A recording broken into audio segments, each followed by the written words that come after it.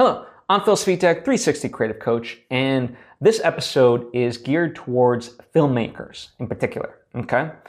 Now, before I get into it of what my tip is, I would like to take the opportunity to invite you to subscribe if you aren't already, that we get all the various lessons and episodes that I put out right when I put them out.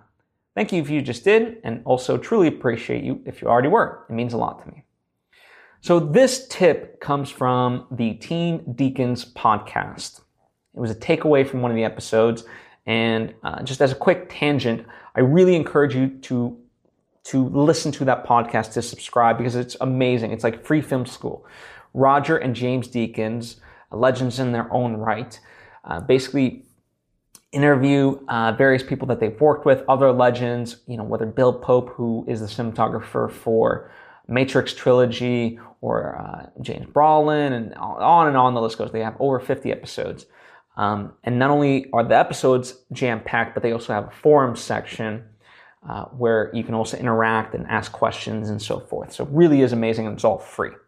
And that was quite a long tangent, I know, but really worth it, because I truly believe in this product, for lack of a better term. But the advice that I want to share with you today that comes from them is the idea that if an actor is struggling with lines, it's due to the writing, not necessarily the actor. Okay? And, of course, you have to look at this. They're talking about professional actors like, A-list status, right? So, in that sense, for you and I, it might be a little bit more nuanced, but generally, this can help you in this sense. Always kind of default to, if an actor is struggling with a line, it's because of the writing.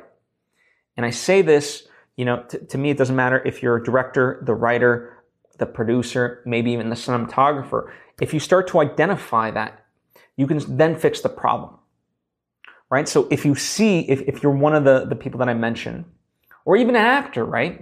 Fine, 5 people, or 5 types of people that I can think of. If you're one of those 5 types of people, you can then kind of identify it. Therefore, you can get to the solution. But if you're a director and your actor is struggling with a line, and you're not really putting 2 and 2 together, it becomes a lot more difficult to help him. But if you can say, oh, you know what, it's because of the writing, then you can fix the writing.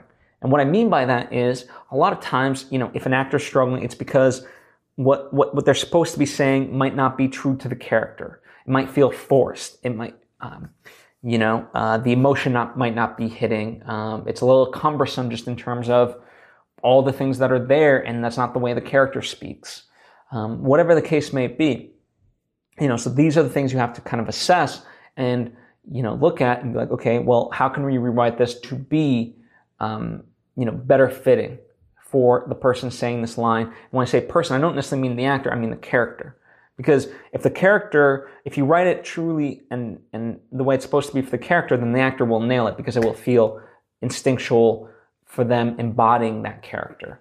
And so really consider that, next time, if you're at the writing stage, consider that at the writing stage, but, even at a table read, whatever the case may be, really start to kind of zone in on that of like, ooh, someone's stumbling with this line. Why is that? How do we fix it? Because it must be the writing, not them. Most times, right? So that's the tip I have for you. I hope that it is beneficial. I know it, even just hearing it, it's already been beneficial in my writing and the way I approach things. So I'm looking forward to really utilizing this tip moving forward. If you have any questions or thoughts of your own, by all means, please share them down below, or hit me up on social media at Phil Svitek. I'd love to chat with you. Also, if you think this tip might benefit somebody in your life, by all means, share it with them. It would mean a lot to me. And with that, that's all I have for you today. I appreciate you, and hope to see you next time.